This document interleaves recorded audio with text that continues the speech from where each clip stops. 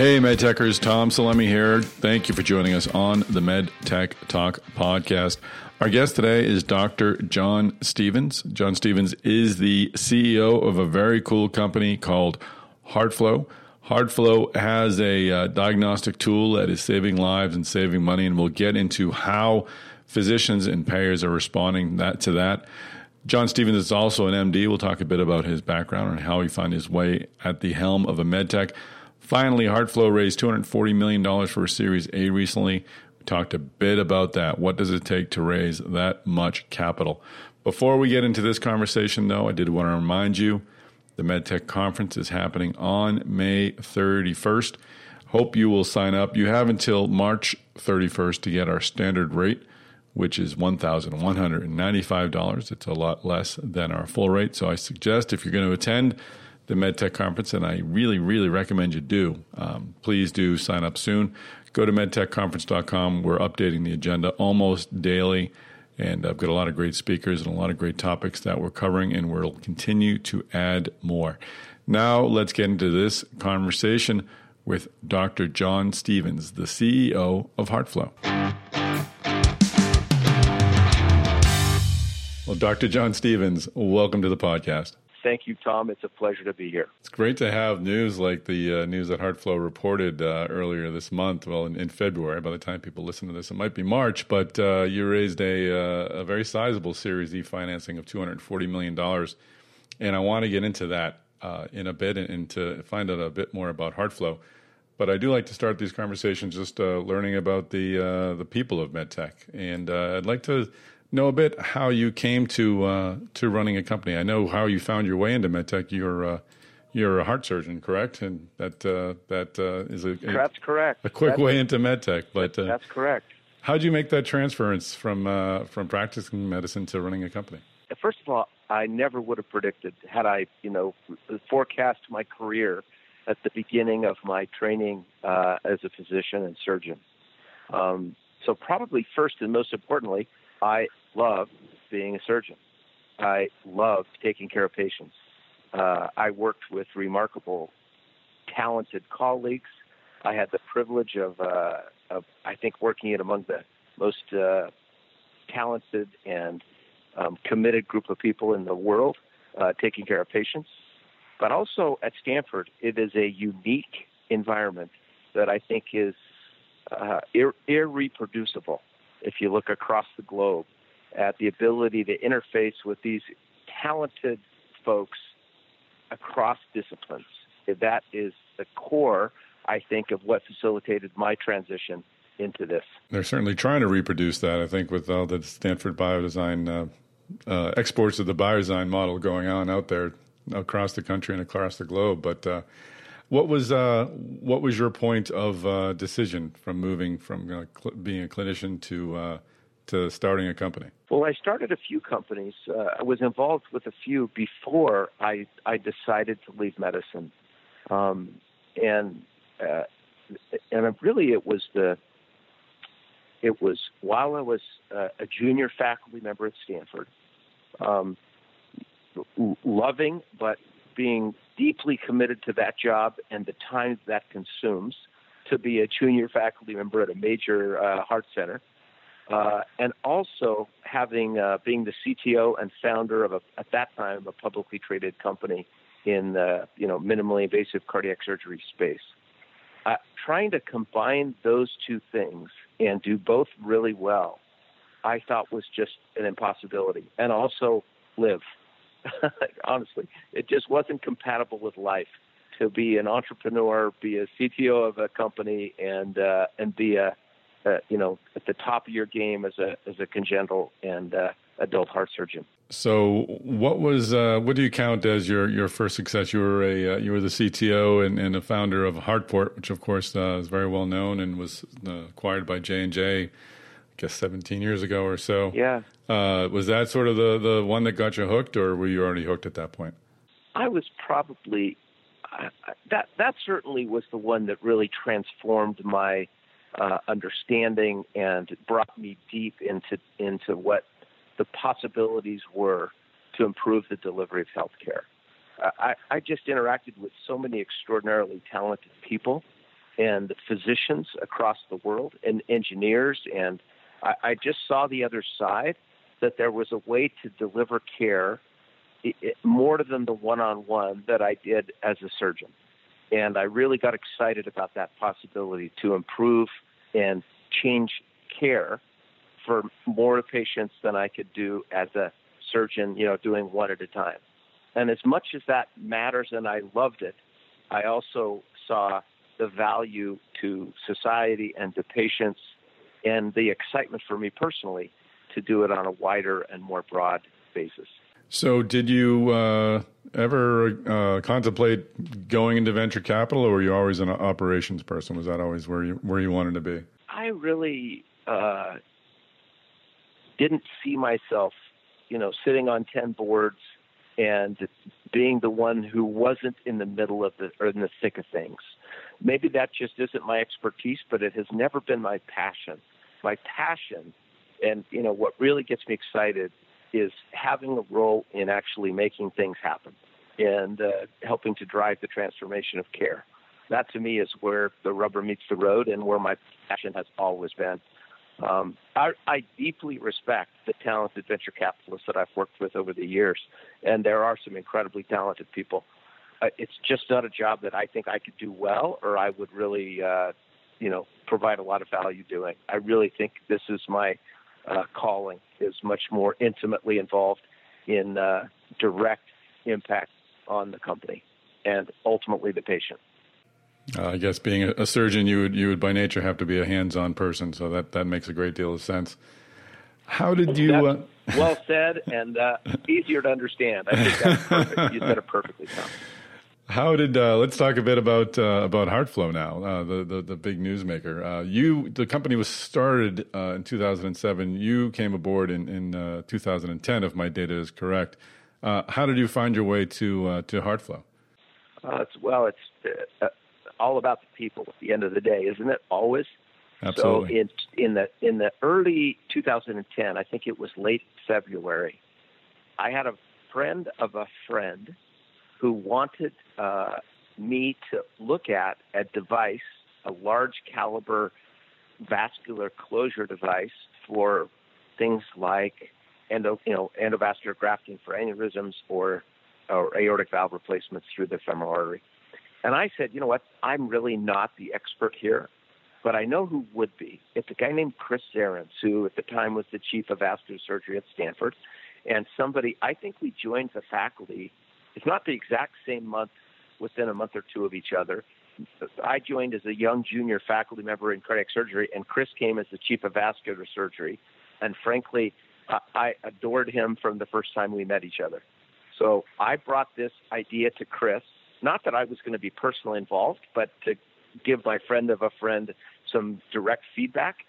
And Chris, in about 30 seconds, said, oh, no, that's not going to work. It's not the right idea. But what Charlie and I have done in the last few months? We have modeled the coronaries using Charlie's computational methods. Now, I knew of Charlie Taylor when I was, at Stanford. I knew certainly of Chris when I was at Stanford, and knew them both to be extraordinarily talented. But honestly, what I saw Charlie's work, a decade before, I thought it was just, had no relationship to reality in anything that would be clinically relevant.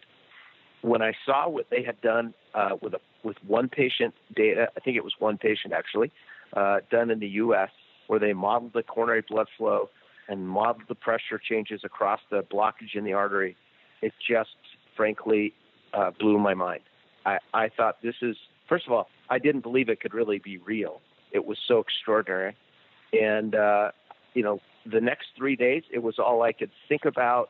I don't think I hardly slept, and I just became obsessed over the next 3 or 4 days with the idea how this technology could really revolutionize the way we take care of patients with cardiovascular disease.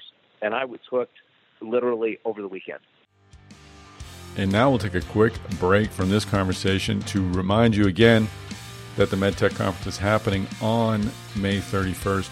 I already told you about the standard rate expiring on March 31st, but we also have our group rates, which will save you a lot of money as well. So if you have multiple people attending, please do sign up for the group rate. You'll be able to attend for only $1,121.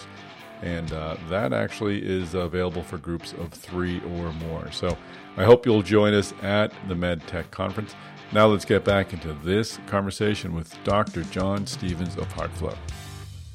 So how did you turn that excitement into, or how did that excitement and that technology sort of become what we're looking at today, which is HeartFlow, which is really an impressive company, and the HeartFlow analysis does look very cool. The website is heartflow.com, and there's a cool video people can see if they haven't already seen what you can do. It looks very Star Trek. I would expect to see this hanging above one of the beds in sick bay on the Enterprise. But how did the exciting technology become what we're looking at today? Frankly, in healthcare, Tom, as you well know, there are no shortcuts. So we did the work that it takes to get to deliver a first-rate product into the healthcare marketplace, and that is we started to transform this great technology into a product. We then spoke to regulators. I remember our first call with the FDA is there is no path to approve this kind of technology as product, but we see the importance of it, and we'll work with you. It was a call I'll never forget in September of 2010 with Dustin Michaels, who at the time was our head of regulatory and clinical, and that call was like, oh my heavens, how are we going to get through this? But honestly, the FDA was an excited and attractive, literally partner in helping us navigate the way to get this to patients. My experience in the past with the FDA, honestly, was very different. I always felt like I left the meeting feeling either bad, really bad, or horrible. It was that was my spectrum of FDA meetings. With HeartFlow, it was the exact opposite. I have never had a meeting where I haven't left feeling invigorated, excited, and these guys are here to help get this technology on the marketplace and help as many patients as possible. That's what they see as their job, as well as we see as our job. It's been an exciting, almost 8 years now, but it's been a really powerful and I think constructive relationship to build the evidence, to build the technology, to ultimately now deliver what we're delivering on a daily basis to many, many patients. And I want to get into that more precisely, but I do want to just circle back to the original question, my question, which I think I stepped over an answer. The company was founded in 2007. You joined in 2010. What happened over those 3 years, and what ultimately brought you to be the leader of this company? Chris and Charlie brought me to be the leader. They said, we really need you and want you. Please come do this. We need you. And I couldn't say no, honestly. That's great. I just was hooked. After, like I said, the first 3 days, I said, okay, I'm in. Let's go. Let's do it. So what did we do? We raised the capital we needed to raise. We evolved the technology from an R&D kind of project into a commercial product. And that was literally the entire time. I think we've probably updated the software 4 dozen times during that course of time. Spent enormous amounts of money, tens and tens of millions of dollars, on clinical trials to both validate what we're doing, but also to improve what we do. One of the amazing things about software that, when I was a device guy with physical devices, you kind of built the device and you tweaked it every 3 or 4 or 5 years as minimally as possible so that you could not have to worry about inventing and new issues and new problems. In the world of software development, we're updating regularly. We literally update our software today in the commercial world every 2 weeks. We're improving and updating. It's just, the breakthroughs in computer science, the advent of deep learning and its application into what we do, the ubiquity of high-performance, hyper-secure global cloud computing, has just enabled things that we never dreamed possible, even in 2010. Well, let's talk about the heart flow analysis tool now. You're using data from a standard CT scan. What is it let's walk us through the process. When is someone when does a patient become eligible to receive an analysis? How does it fit into their treatment? Perfect question, Tom. Well, it starts with the physician's decision that they have a patient who they suspect might have significant coronary artery disease. So if the physician believes that you as a patient have significant coronary artery disease, they're then left with, okay, how do I verify this, yes or no? First, it's a kind of a binary question. Is there disease, yes or no? And then the second part of the question is, what then do I do about it if it exists? And without question, the gold standard would be or is an invasive angiogram and a wire-based measurement of the pressure across the lesion, either an FFR or an IFR, two different ways to kind of get the same answer, which is that blockage functionally important for that patient? And that is what we do, but we do it derived from the data from the static CT.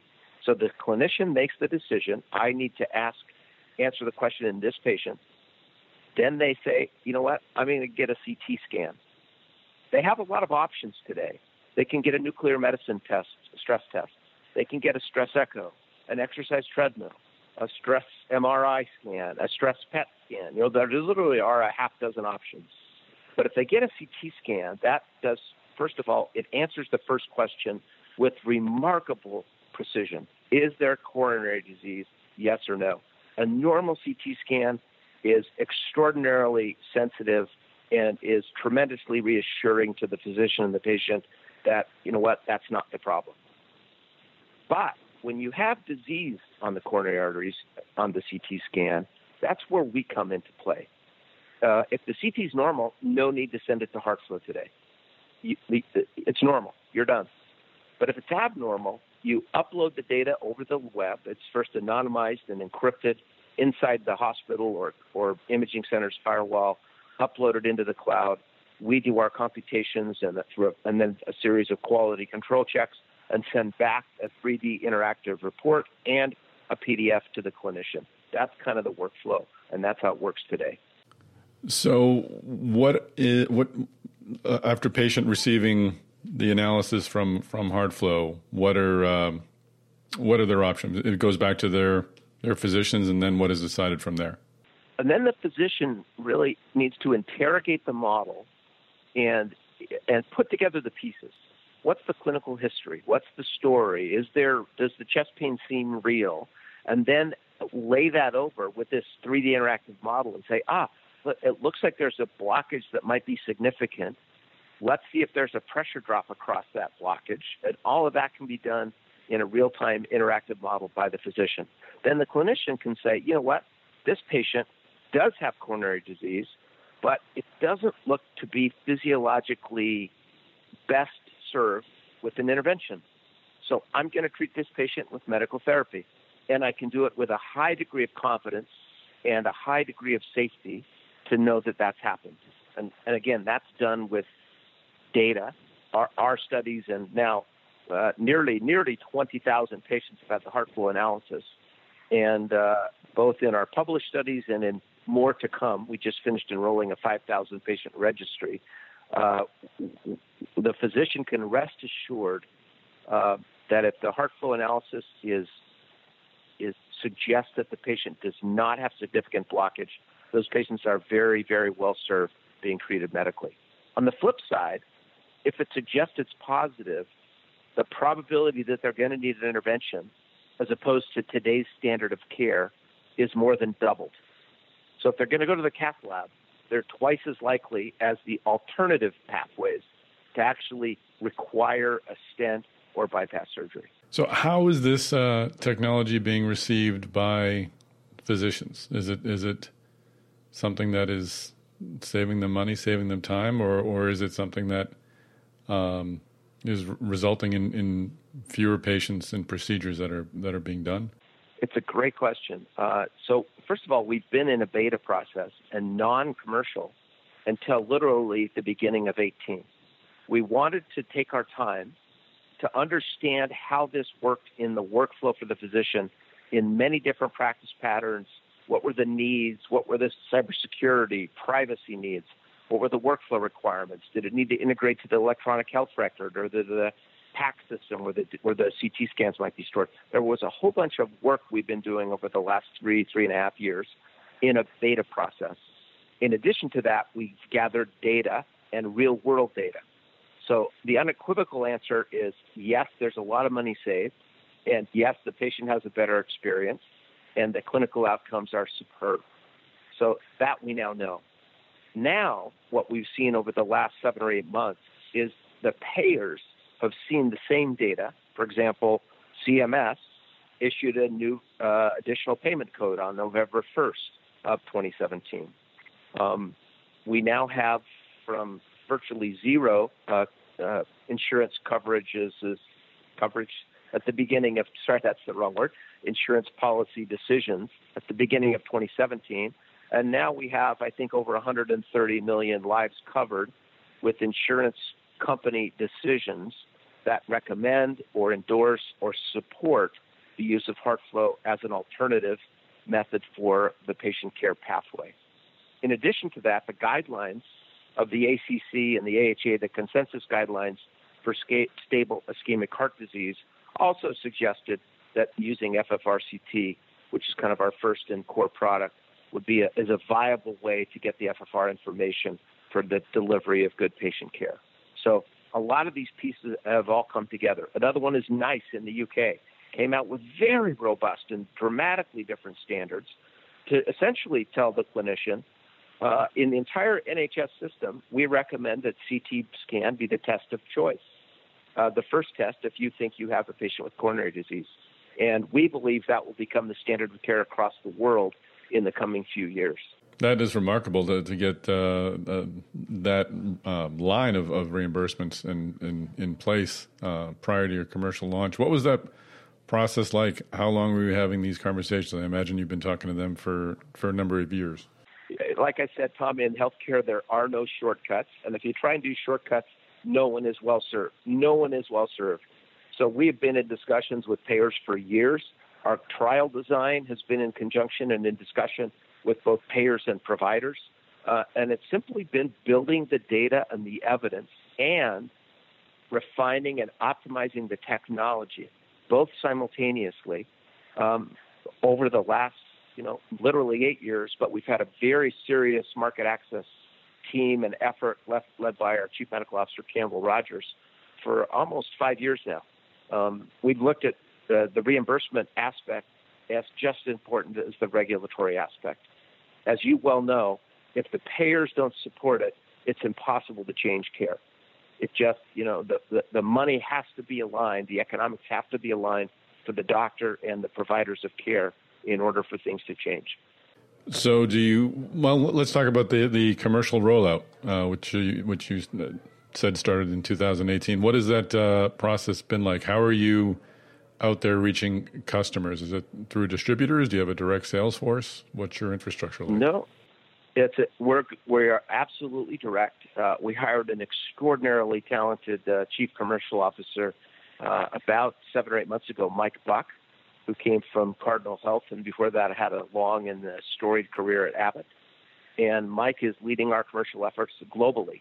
And so we have hired, I suspect, at the end of, by the third quarter of 17, we probably had 5 or 6 people supporting our beta accounts in the United States. We've probably hired 16 additional field people, maybe 18, in the last 3 months to begin to support a commercial launch in the United States. Do you have any sort of, I know it's early, it's only February, nearly the end of February, but what sort of traction are you getting from the market? Well, I've been with a lot of customers the last few months, and it is a very exciting time because, for example, in most of our beta accounts, they have jumped in with both feet, even though they were losing money to use HeartFlow. They were losing money. because they were losing interventional procedures that generated revenue. They were not doing alternative tests that generated revenue, and they were paying for HeartFlow that cost them money. So the level of commitment to generate a loss is really extraordinary. Now that the economics are beginning to prove that the clinician and the hospital not only can be made whole, but potentially even generate more revenue in the non-invasive pathway, and also eliminate, it's hard to think of revenue when you look at a patient who's getting an invasive procedure that in retrospect they didn't need.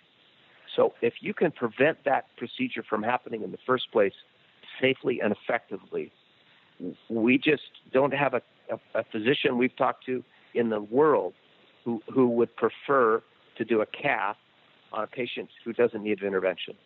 They just don't exist. They really want to do the right thing for the patient.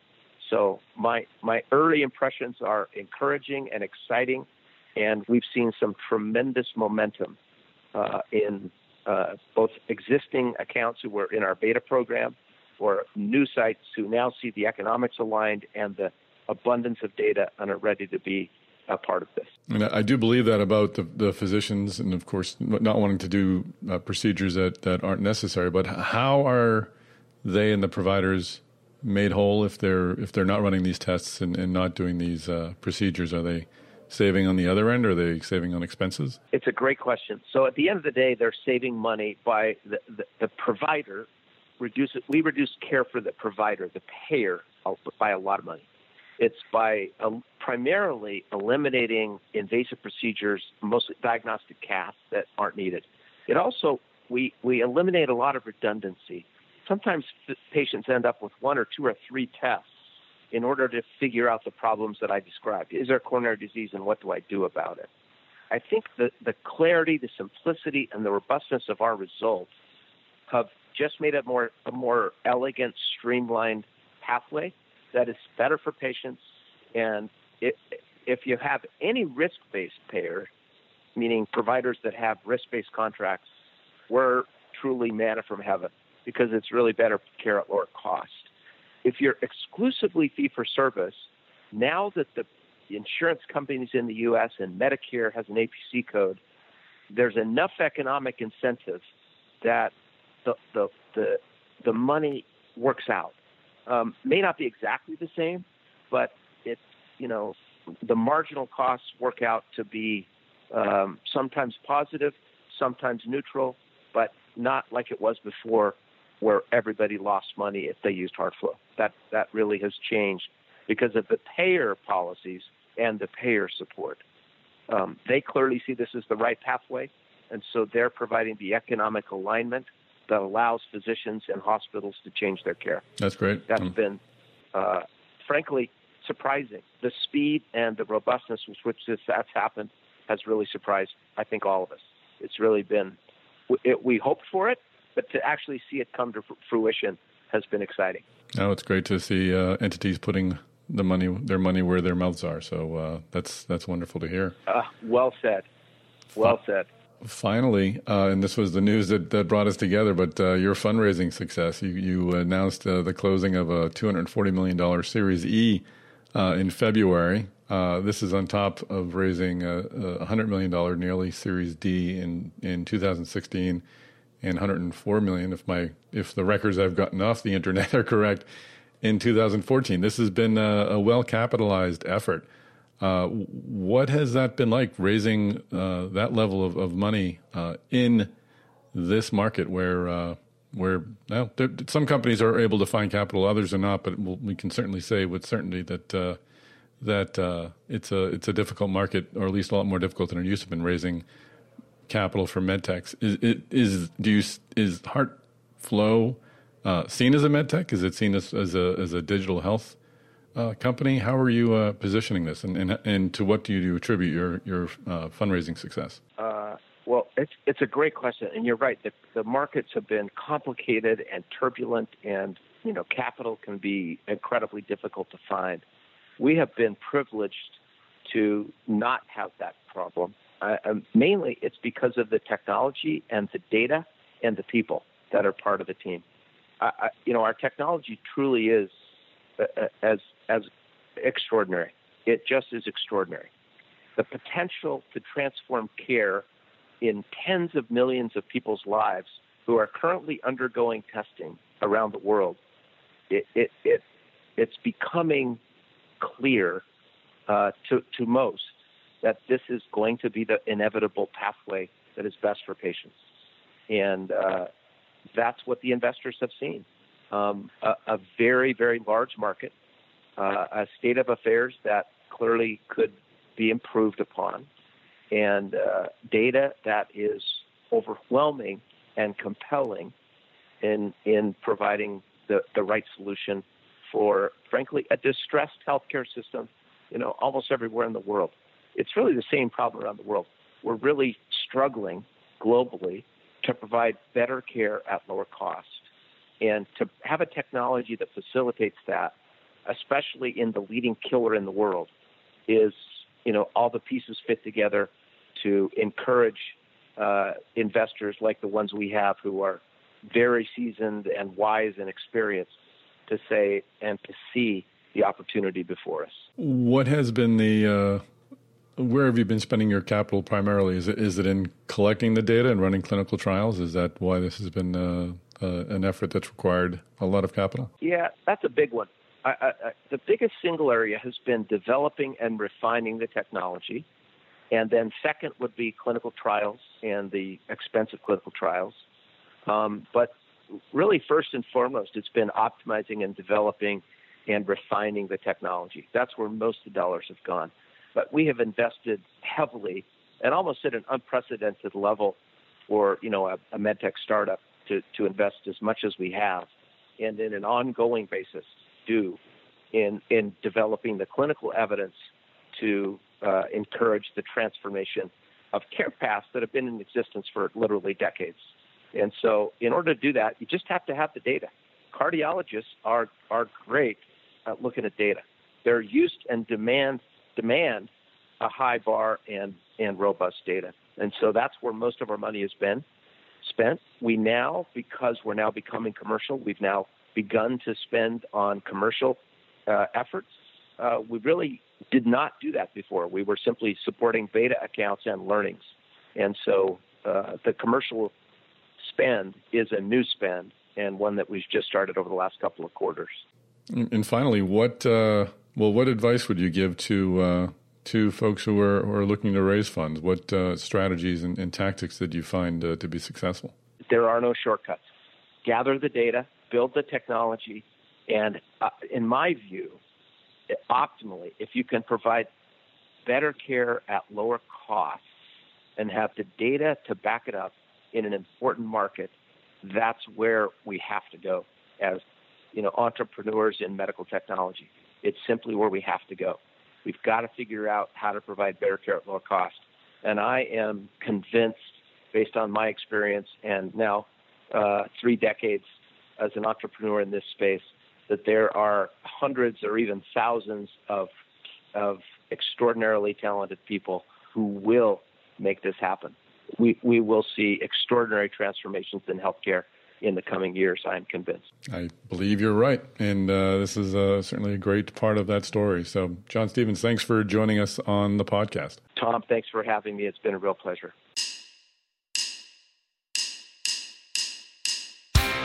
And that's a wrap, MedTechers. Thanks so much, Dr. John Stevens, for joining us on the MedTech Talk podcast. A real pleasure to talk to you and to learn about HeartFlow. We look forward to much success in the future. MedTech Talk podcast listeners, of course, please do help us out if you could. Give us a ranking on iTunes. Tell your friends about the podcast. Subscribe about the podcast so we can send future podcasts right to your listening device.